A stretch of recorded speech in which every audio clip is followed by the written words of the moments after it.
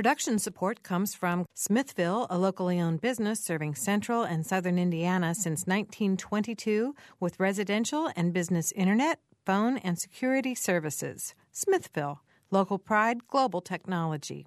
Information at smithville.net. Mother Bear's Pizza of Bloomington, open daily and offering gourmet pizzas, hot submarine sandwiches, and salads with daily specials. Menu available online at motherbearspizza.com. 332-4495 for delivery.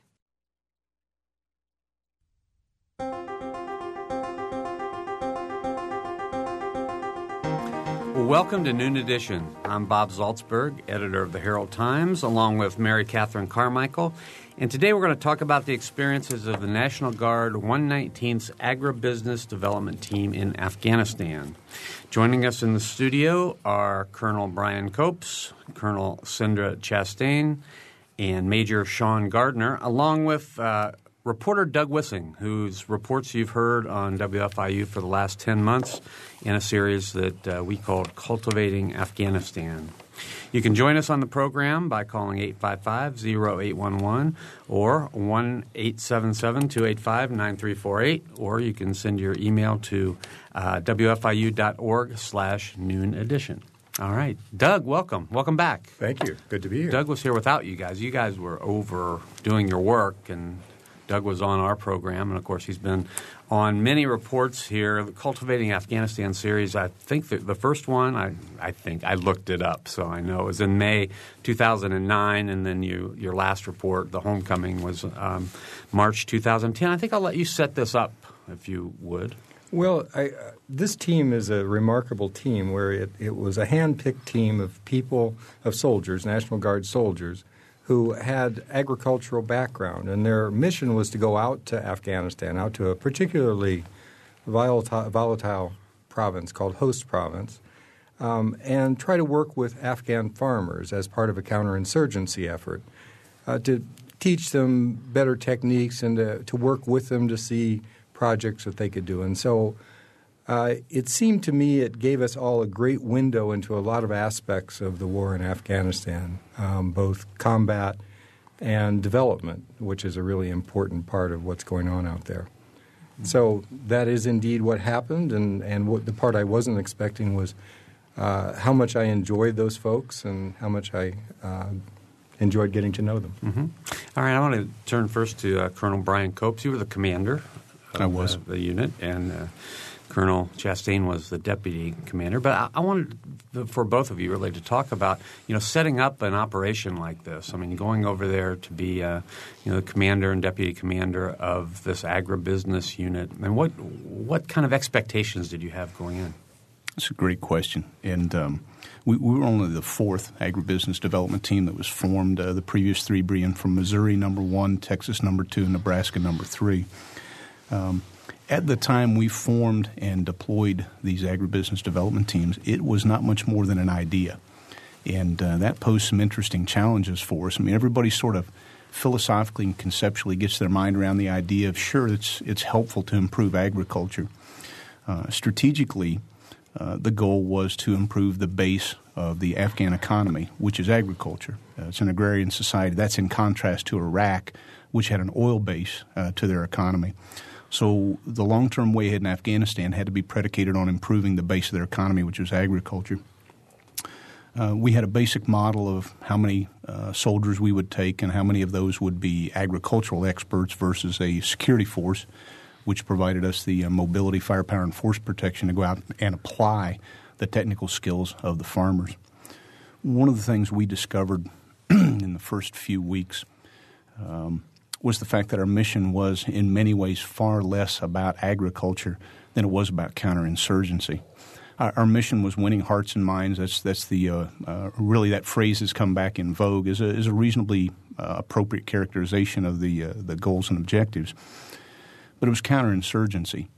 Agribusiness were the tools that we brought to the table, but the goal was counterinsurgency. And there's 3 goals, and then I'll stop and take a breath. Okay. The 3 goals of counterinsurgency are to separate the population from the enemy, try to minimize the influence of the Taliban on the locals there where we were, Second is to connect the population to the legitimate Afghan government, strengthen those connections in terms of binding the society together. And third, to transform the environment in such a way that once coalition forces have withdrawn, that the Afghans are capable of managing their own affairs. So those were really the three goals, but the way we got at those goals was through the application of agribusiness technical skills. Mm-hmm. All right, I want to ask Colonel Chastain sort of the same question about your expectations going in, and then if you could add a little bit about what were the first maybe illustrations that things weren't going to be maybe exactly the way you had hoped they'd be. Well, when Colonel Copes and I first got this mission, we actually looked at a topographical map of Afghanistan, and they kind of gave us a choice of what province we wanted to go to.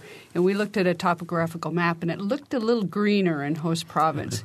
And that was why we chose to go into Host Province. We had no idea at that time what the Taliban activity was in that area, what the poppy production was in that area, or any of that. We didn't know anything else other than it looked like things maybe grew there. So our choice of province was really the result of about 45 seconds of analysis. Yes. So we did find out that Host Province is probably a little bit more agrarian than some of the other areas of Afghanistan. It's less desert-like. It's a more temperate environment there. We found that out when we got there. But we didn't know how dangerous it was and the type of kinetic activity was going on there. But there were a lot of misconceptions that we had going in about how difficult things were, how backward the society and their economy is. The first probably 4 months we spent in the country just assessing agricultural needs, assessing the government, the provincial government, and how we could work with them. Mm-hmm. Major Gardner, what was your role? I was actually operations officer for the mission, which really focused more on how to protect the ag experts as they went out into the communities and conducted their agricultural assessments, their training objectives they had with local farmers, and so forth. Now, there were 64 people on the team, I think, from what I've read on the website. 16 were experts in agriculture, agribusiness. Did any of you know each other beforehand?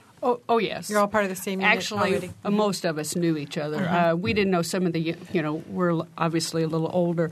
We didn't know some of the young kids that made up some of the Force Protection team, but several of us came from the Joint Forces headquarters in Indianapolis, and we knew each other. We worked together. Actually, Brian and I have worked together for probably 10 years. Mm-hmm. And then Sean, did you know Sean? Oh, yes. Yeah. So your role was was on the military side. More the tactical side of the operation, yes. Mm-hmm. I want to ask for a definition of kinetic activity. It's just not something we always hear.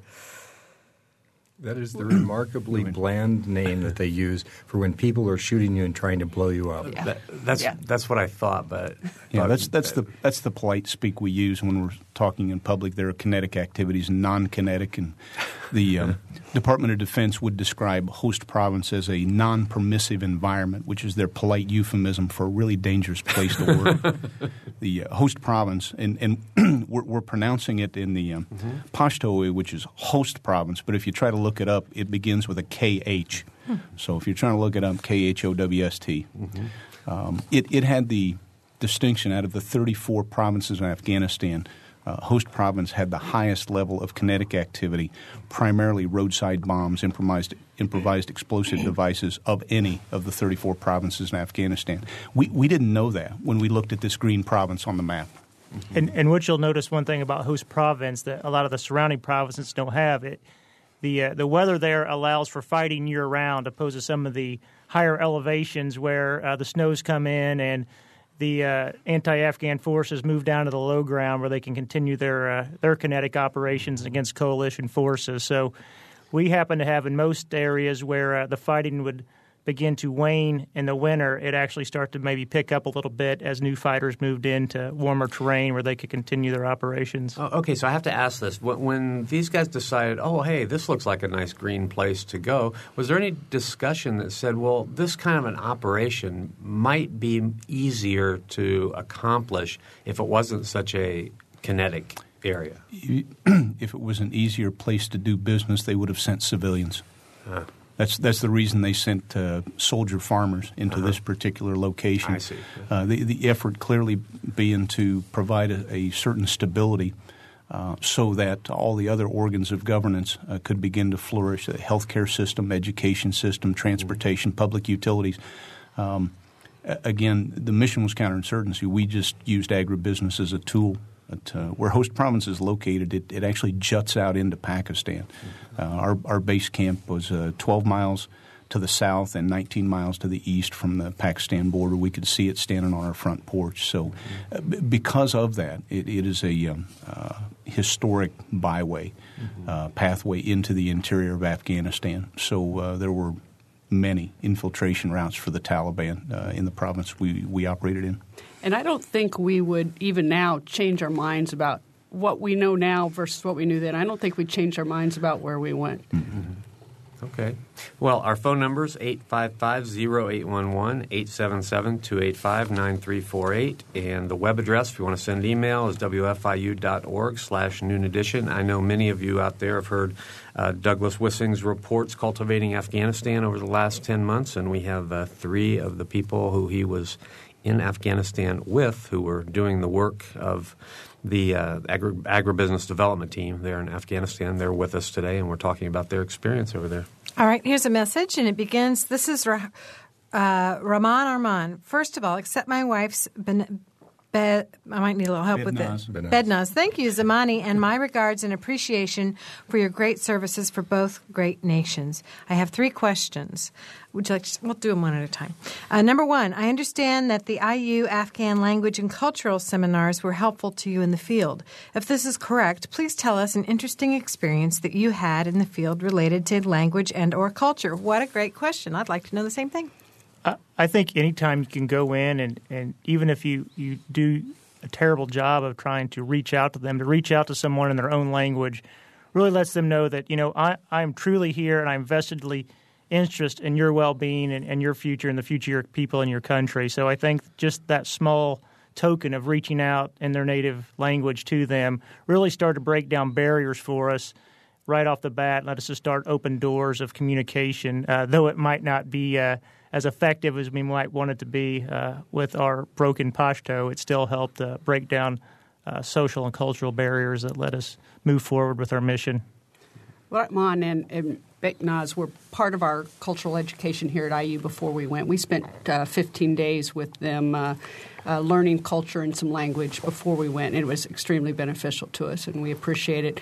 You're not going to learn their language in 2 weeks, but just being able to use some agricultural terms, being able to greet people in Pashto was very helpful to us. I can imagine. I want to just underscore that a sincere effort, you honor them by the use of their language, no matter how bad you butcher it. I want to take this opportunity to thank Rahman Arman and his assistance to us in the Language and Culture Seminar and tell a brief anecdote. Our security force, we took my entire team of 64, and our security force got a 5-day crash course. The rest of us slow learners got a full 15 days of it. At the end of 5 days, our steely-eyed killer infantrymen, who are as macho as anybody you want to find and are preparing themselves to go to combat, literally. At the end of that 5 days, as we were presenting the diplomas, and Rahman, as their instructor, was standing beside me as they came down the line to receive their diplomas, without the slightest hesitation, every one of these steely-eyed young killers came up and warmly embraced him in a typical Afghan man hug. Big deal for them.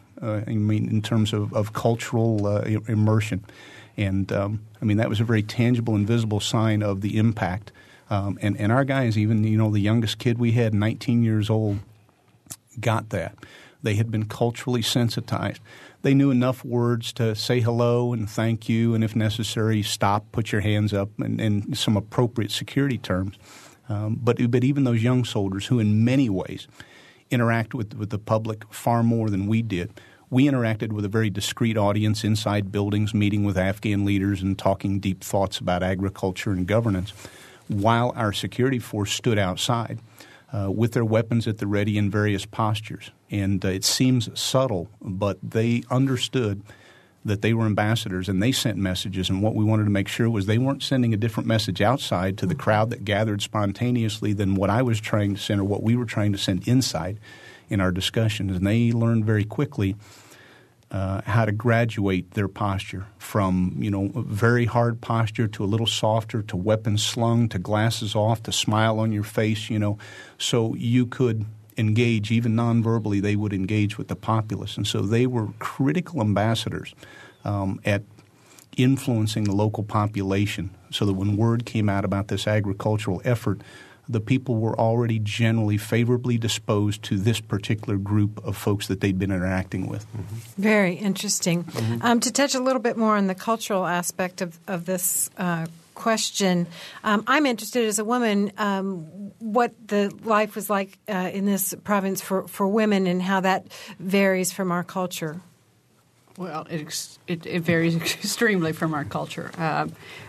Even me as a woman very rarely met Afghan women. Some provincial leaders I did meet.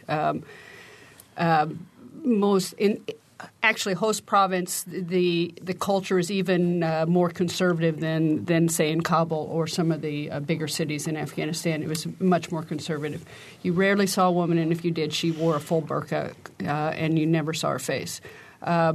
So I didn't meet that many Afghan women. I was treated with utmost respect and the same as the rest of these guys. I wasn't treated any differently. But Afghan women really are not allowed to work outside of the household. And if they are outside of the walls of their compound, they're in a full burqa. So that was difficult for me to deal with. But, I wasn't there to change their culture. Right. So, I can only set an example from what I do. Talk briefly about the outreach efforts, though, the projects. Well, the project, we tried to get women involved in some of the projects that would benefit them, especially widows that have no source of income. If we talked about widows, the men would listen because they realized that was a source of instability in their country, is that women or widows don't have a source of income and can't work. If you wanted to talk about just giving their wives some extra money, they really weren't too interested in delving into that area. So what we tried to work with was poultry or some gardening, those kind of projects that would help in orchards that they would have within the walls of their compound that women could continue to work with and maybe have a little extra spending money for buying the children things and food on the table. Go ahead. Tell them about when we were with the sub-governor. I can't recall which district we were in, and you brought up the Widows Project. And he said if we get the women's, I think it was poultry we were talking about. If the women get rich off of this, then they'll find a husband, and then we won't have this problem anymore. Well, let's carry on with this question, shall we? The second part of this is how did you find the Afghan people? Do they want to improve their agricultural skills? Were they interested in your training to learn modern agricultural methods? And what did they think about the new equipment, tools, or methods?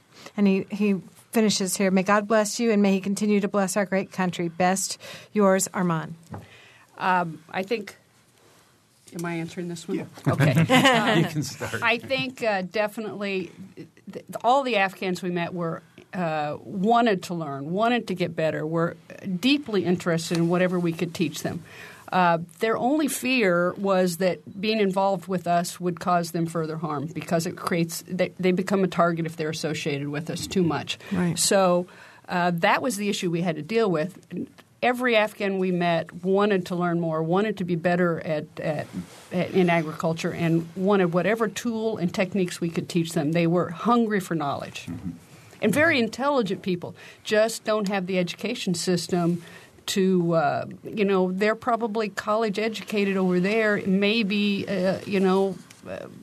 less than high school education here. Mm-hmm. Their education system is weak, and they know it. Mm-hmm. So, but they're hungry for knowledge and very intelligent people. What kind of equipment were you able to bring to share?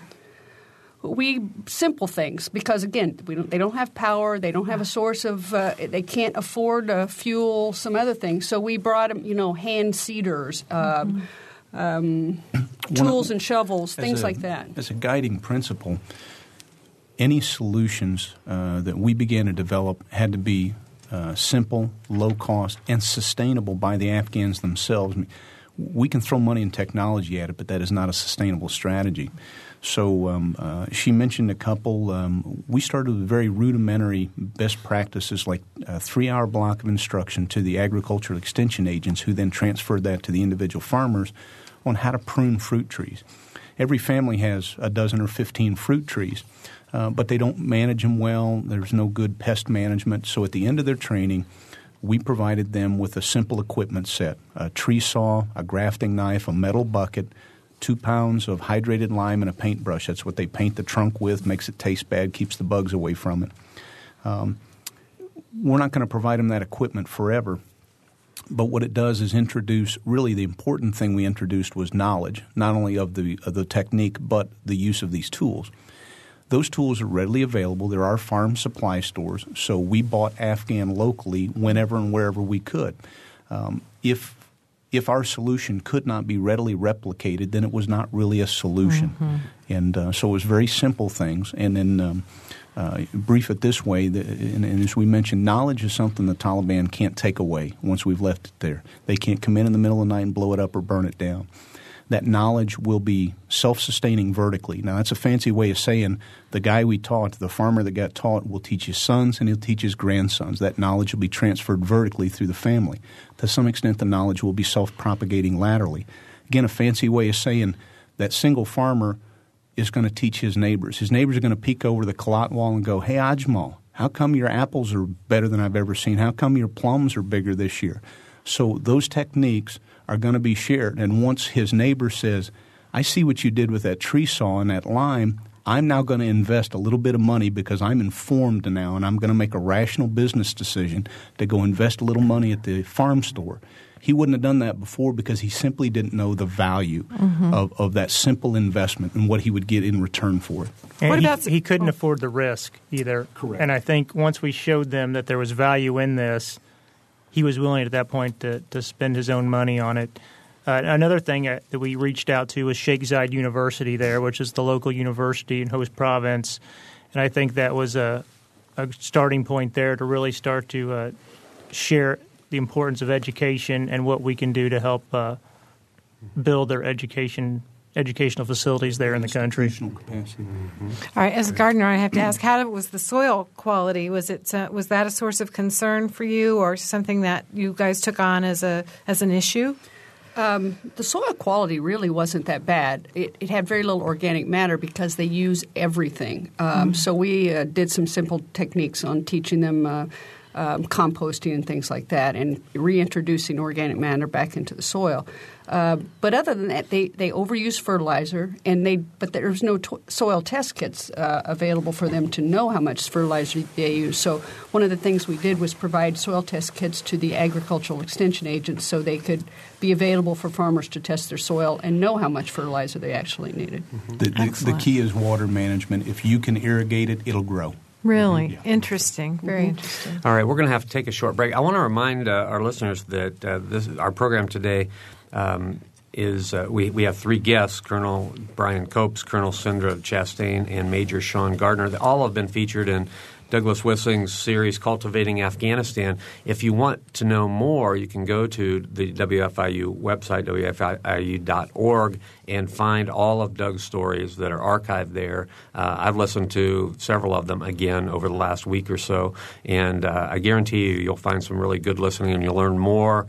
Even more than you're going to learn. You're going to learn a ton on the show today, but you're going to learn even more by going to all of those reports. So you're listening to Noon Edition. We'll be right back.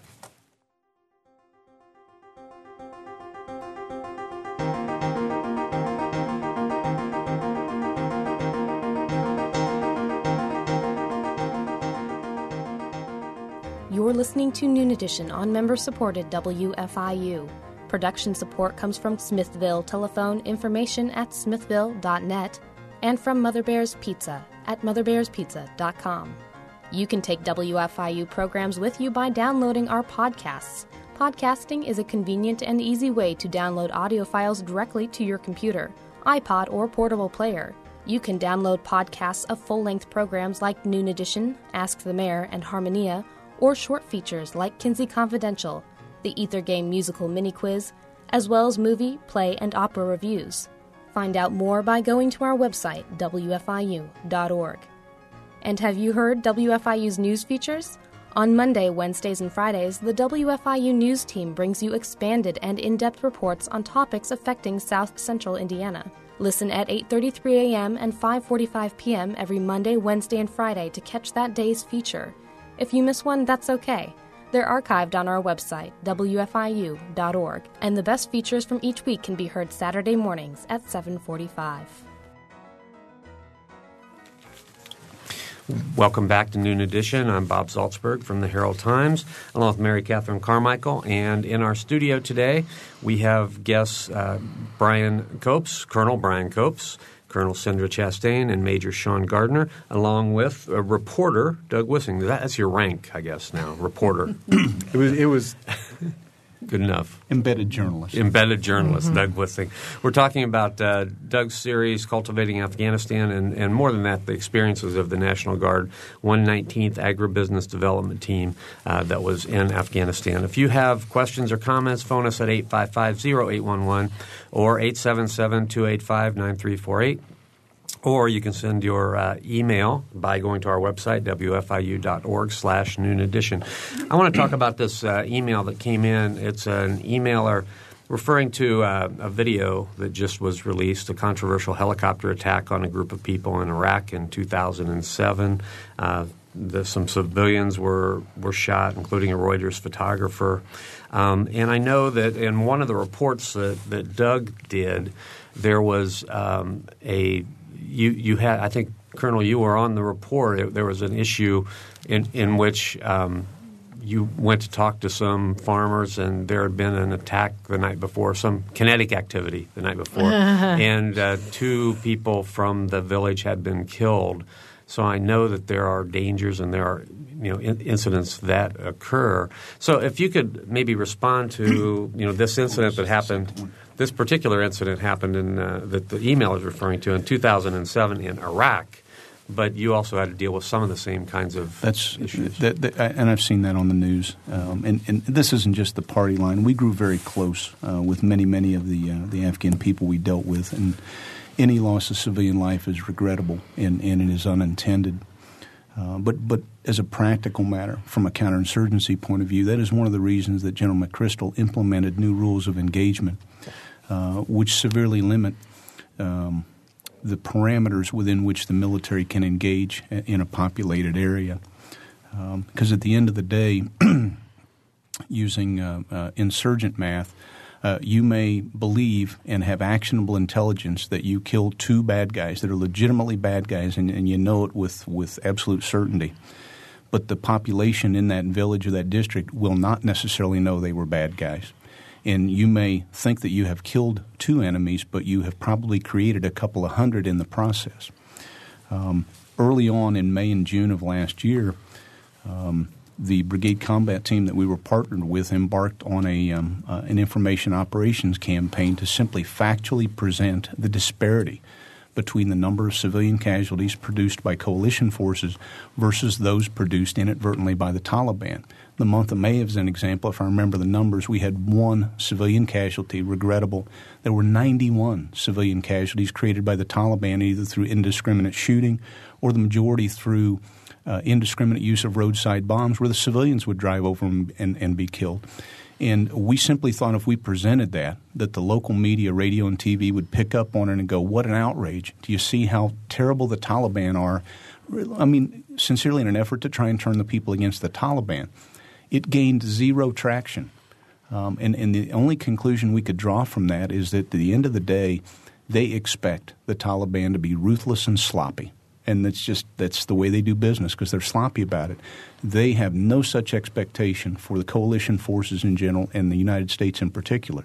We are expected with our vast technology to be on target precisely all the time, and we have no margin for error. And you can argue whether you think that's fair or not, but it is the reality of the environment within which we operate. Mm-hmm. The incident you're talking about, and we had spent some months setting the conditions to go visit the most volatile of the 13 districts in our province. And a district is equivalent to a county in terms of political subdivision. And the district governor, the senior political official in charge of that district, was a supporter of ours. He had seen the benefits in some of his neighboring districts of the application of our resources. He convinced some of the village elders from the 3 most adjacent villages to meet with us and discuss the possibility of beginning some agricultural projects. We flew in there because it was too dangerous to drive in, and we landed. And as soon as we landed, we got a briefing that some 6 hours before there had been a nighttime raid in the closest village, and 2 civilians were shot. So, of course, they wanted no discussion of agriculture. They spent an hour in very passionate, raised voice dialogue with the infantry company that was stationed at the small American base there. Very unusual. We had lots and lots of meetings, and it was very unusual for the Afghan men to raise their voices. And so they were very animated and passionate, and rightfully so from their perspective. It didn't matter that we had certainty there was actionable intelligence. These were bad guys. That was not their view of it, and they were not going to be dissuaded to the contrary. And so after an hour of that, the infantry finally left, and at the district governor's urging, he asked them would they please stay and simply listen to us for a few minutes. So that's the extraordinarily tense atmosphere that we walk into in this, probably 8 by 12 room with about 20 people stacked inside of it, most of them angry Afghan men. And the district governor began to tee things up and simply described who we were and what we were. And I'm here in the midst of this going, what do I say? How do I simply move past this particular moment? And all I knew to do simply was at the end of his dialogue, I got up and I went to each of the Afghan men, the eldest being closest to me, and then moving down the line by hierarchy, simply shook their hand and told them I was very sorry for their loss. And that took a lot of the tension out of the atmosphere. And I said, I know this is a bad time to talk business, and perhaps we will be able to talk again in the future.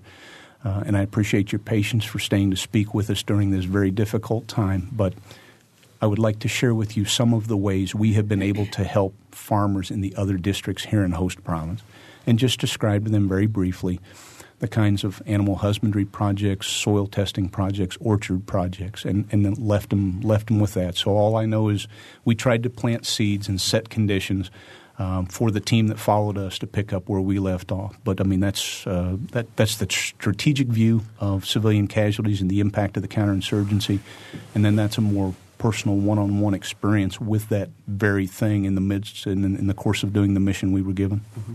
I just think that shows the new soldier on the battlefield today, not only a soldier, but he's a soldier statesman. Mm-hmm. And he has to be able to bridge that line between when do I shoot and when do I step back and reach out with the olive branch and make friends in the situation that they're in. Mm-hmm. All right, let's go to the phones. We have a couple of phone calls. John is first. John? Thanks for an interesting program today. Sure. Thank you so much. I was reading a couple of days ago in one of the national magazines that 90% of the population in Afghanistan are illiterate, and almost 75% of the people don't even know how to use a toothbrush. I wonder if you could comment on that and give us some idea of the population that you're working with and the population that is there.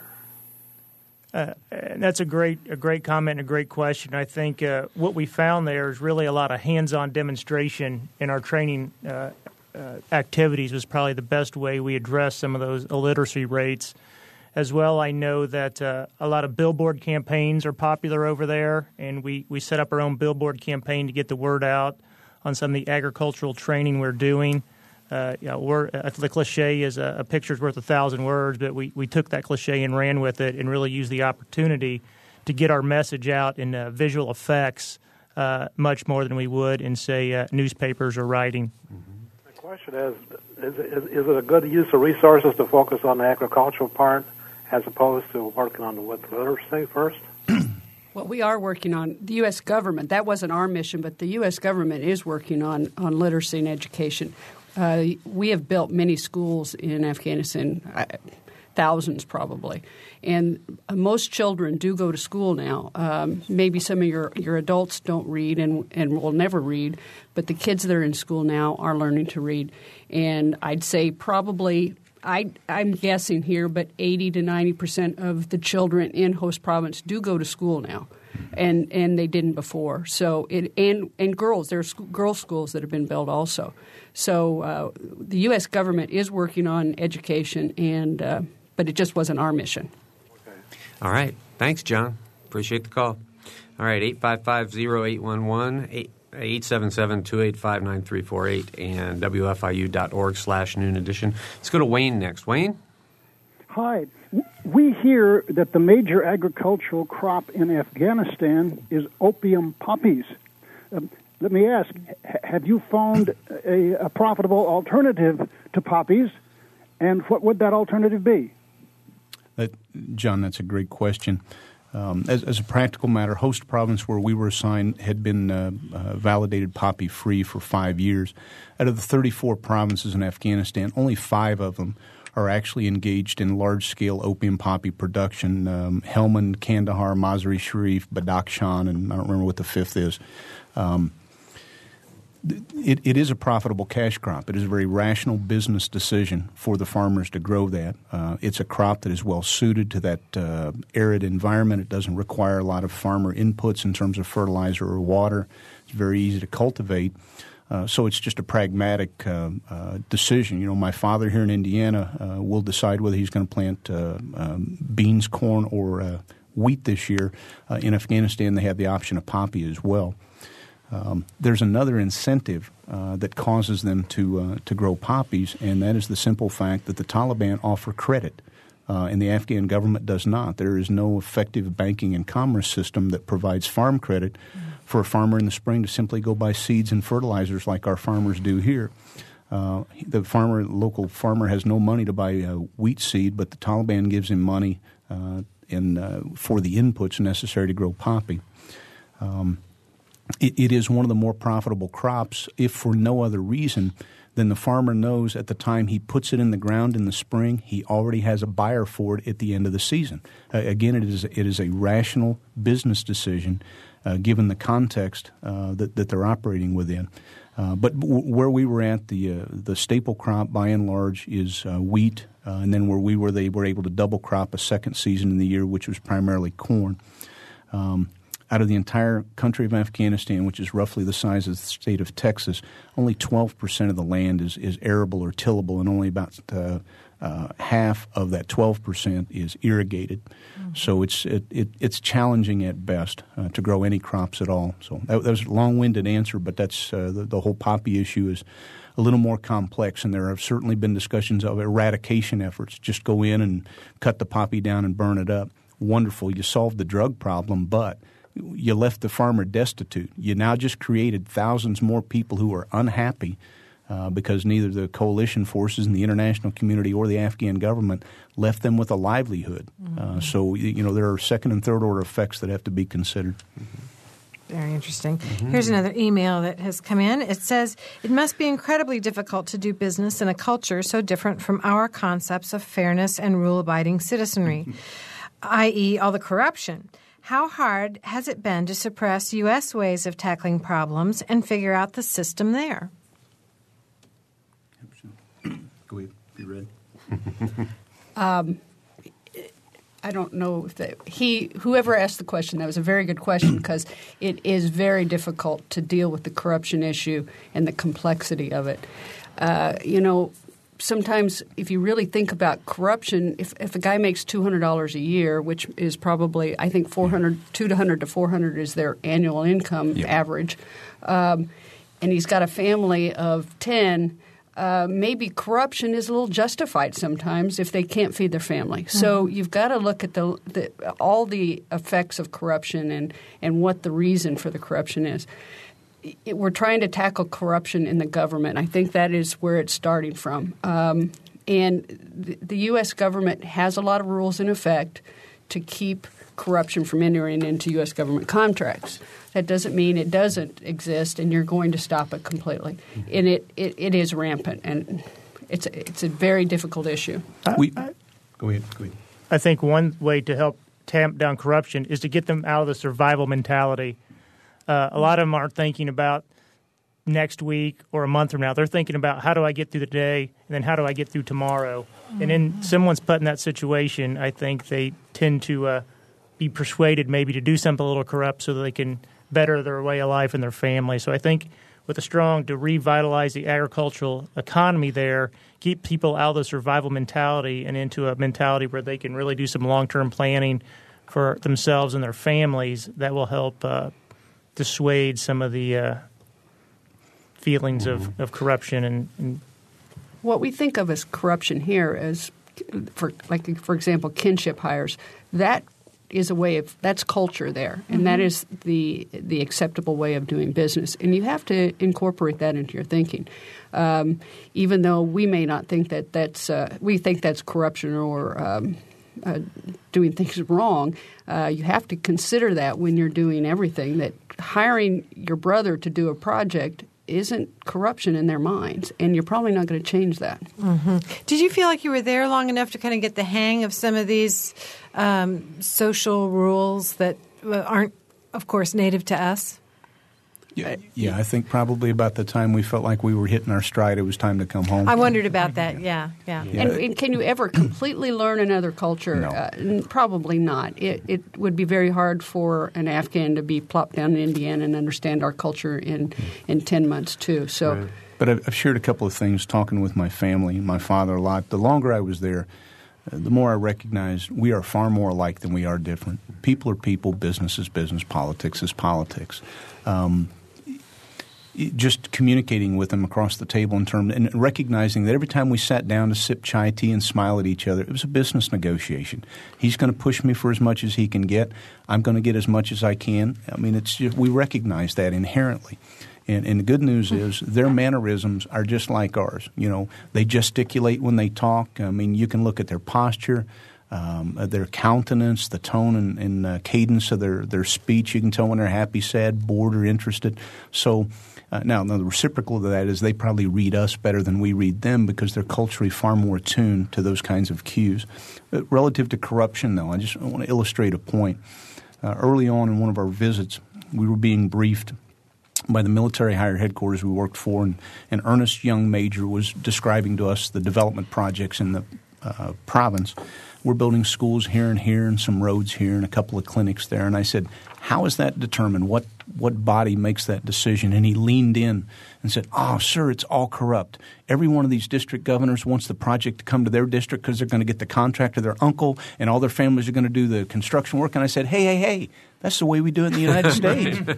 You know, ask any small-town mayor or county commissioner. Okay, now our rules are different, but philosophically, you know, every elected official is expected to advocate for their constituency. Right. So, I mean, philosophically, it was no different. And corruption is more a matter of degree than an extreme, whether it is or it is not. There's a cost of doing business. We know that inherently here in the United States, but we kind of accept it because it's the cost of doing business. It's only when somebody gets far outside, you know, the accepted parameters that you suddenly flinch and go, hey, that's not right. Right. Doug, did you have something you wanted to add? Oh, I think it ties into what Colonel Copes was just talking about, which I have heard State Department officials talk about functional and non-functional corruption in regards to Afghanistan. And they used an example of non-functional corruption would be where a high government official takes millions of dollars and sticks it into an account in Dubai, and there's lots and lots of that. But functional corruption in this rubric would relate to a policeman who is taken 50 cents for not writing the ticket because he's got a family of 12 back home and he's making – what's a cop make, $100 a month? About that. You know, so and then the State Department official went on to talk about, well, we're trying to do salary adjustments so that they actually have a living wage and, you know, more complex ways. And it is an entire culture of corruption that is not very functional right now. And another illustration just on that topic, because it's an interesting one. Anecdotally, we were told the story of a police chief in a district who it was determined was on the take. He was siphoning off some of the gas money that was sent down from the national government. Or he was using some of that. Well, they got him fired. Well, what they found out was he was using some of that money to buy food for the police officers who lived in the district center. They lived there at the station most of the time. Well, they now had a clean police chief who wasn't taking anything, but they had a mass exodus of a dozen of the police officers because they weren't getting fed anymore. So, you know, you look at it a little more pragmatically and go, well, how do you balance that? As Doug articulated, how do you balance what's functional corruption versus non-functional corruption just to compensate for the immaturity of many of the government institutions that they have that they're working to strengthen?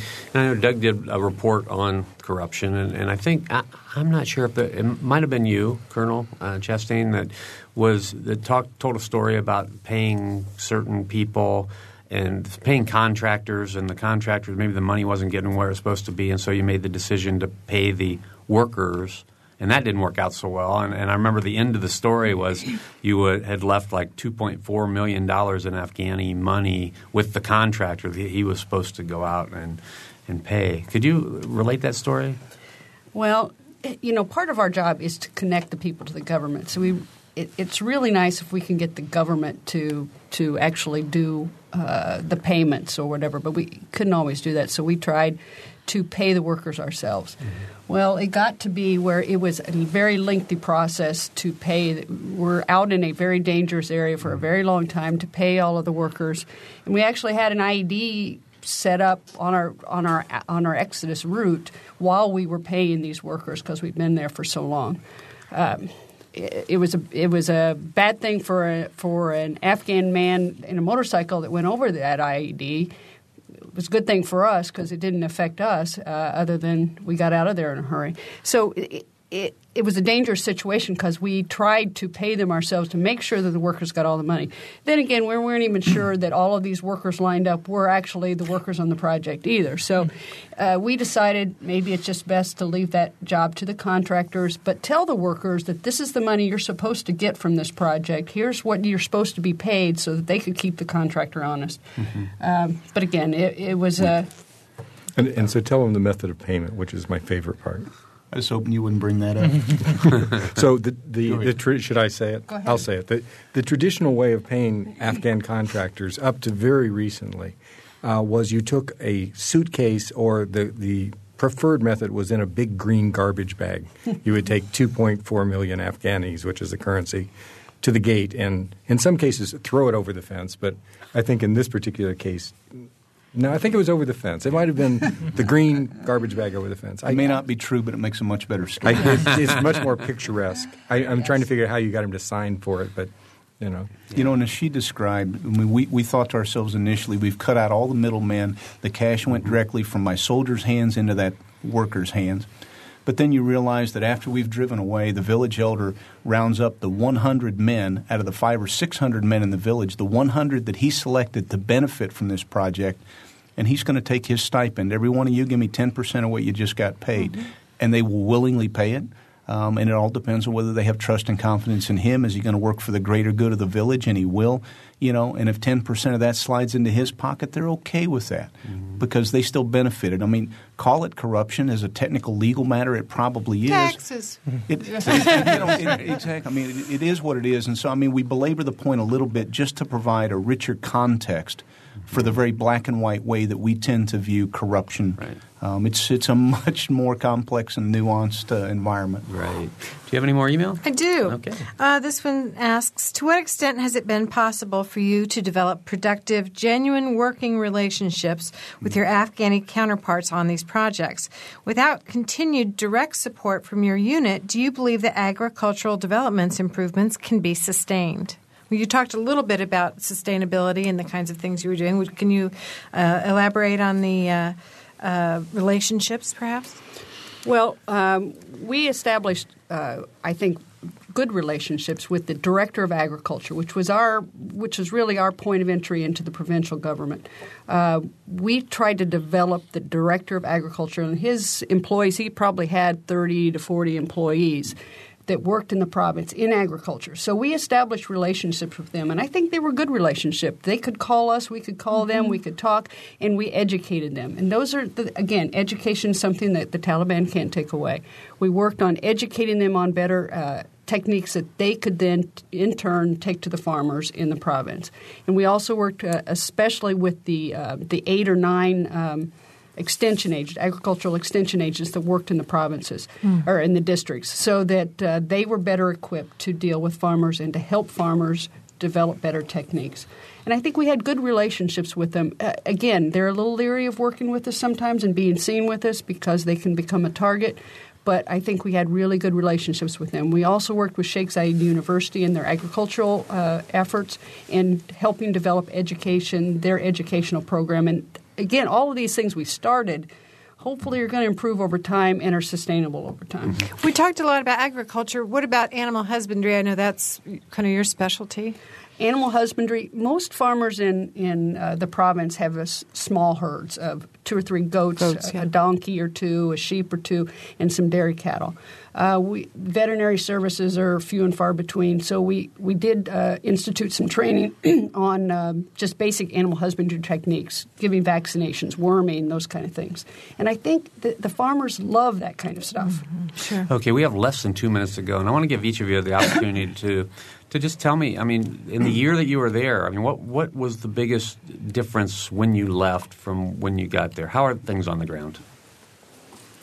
Major? I spent had the opportunity to spend 2002 in host province in a very kinetic opportunity, and had the chance to go back this time on an agricultural development team, and it was very heartwarming to be on this type of mission from the first one I was on, and just the opportunity to interact with the local people on a completely different level than I had before, and see the benefit right away of what we were implementing there and how it was changing lives daily, and how they were going to pass that on to future generations is really a legacy that we were able to leave there just in our short time. But it's also something that's going to grow on for the next 4 years as Indiana continues its providing agricultural development teams to host province. So just to be a part of this legacy of educating the Afghan people to better their way of life and their future and the future of their country has definitely been something that has not only helped change that culture, but it's helped change me as a person as well, to be able to reach out in this regard. Okay, we are out of time. I want to recommend that all of you all of our listeners, go to the WFIU.org website, go to the Cultivating Afghanistan series by Douglas Wissing, and just learn more as at your leisure, because there are several. I don't know how many pieces you did, Doug, 12, 14? 25. 25, yeah. 25 pieces that you can learn more about. I want to thank Colonel Brian Copes, Colonel Cinda Chastain, and Major Sean Gardner, as well as Doug Wissing and Mary Catherine Carmichael, producer Ariana Prothero, and Mike Pashkash, our engineer. Thanks for listening.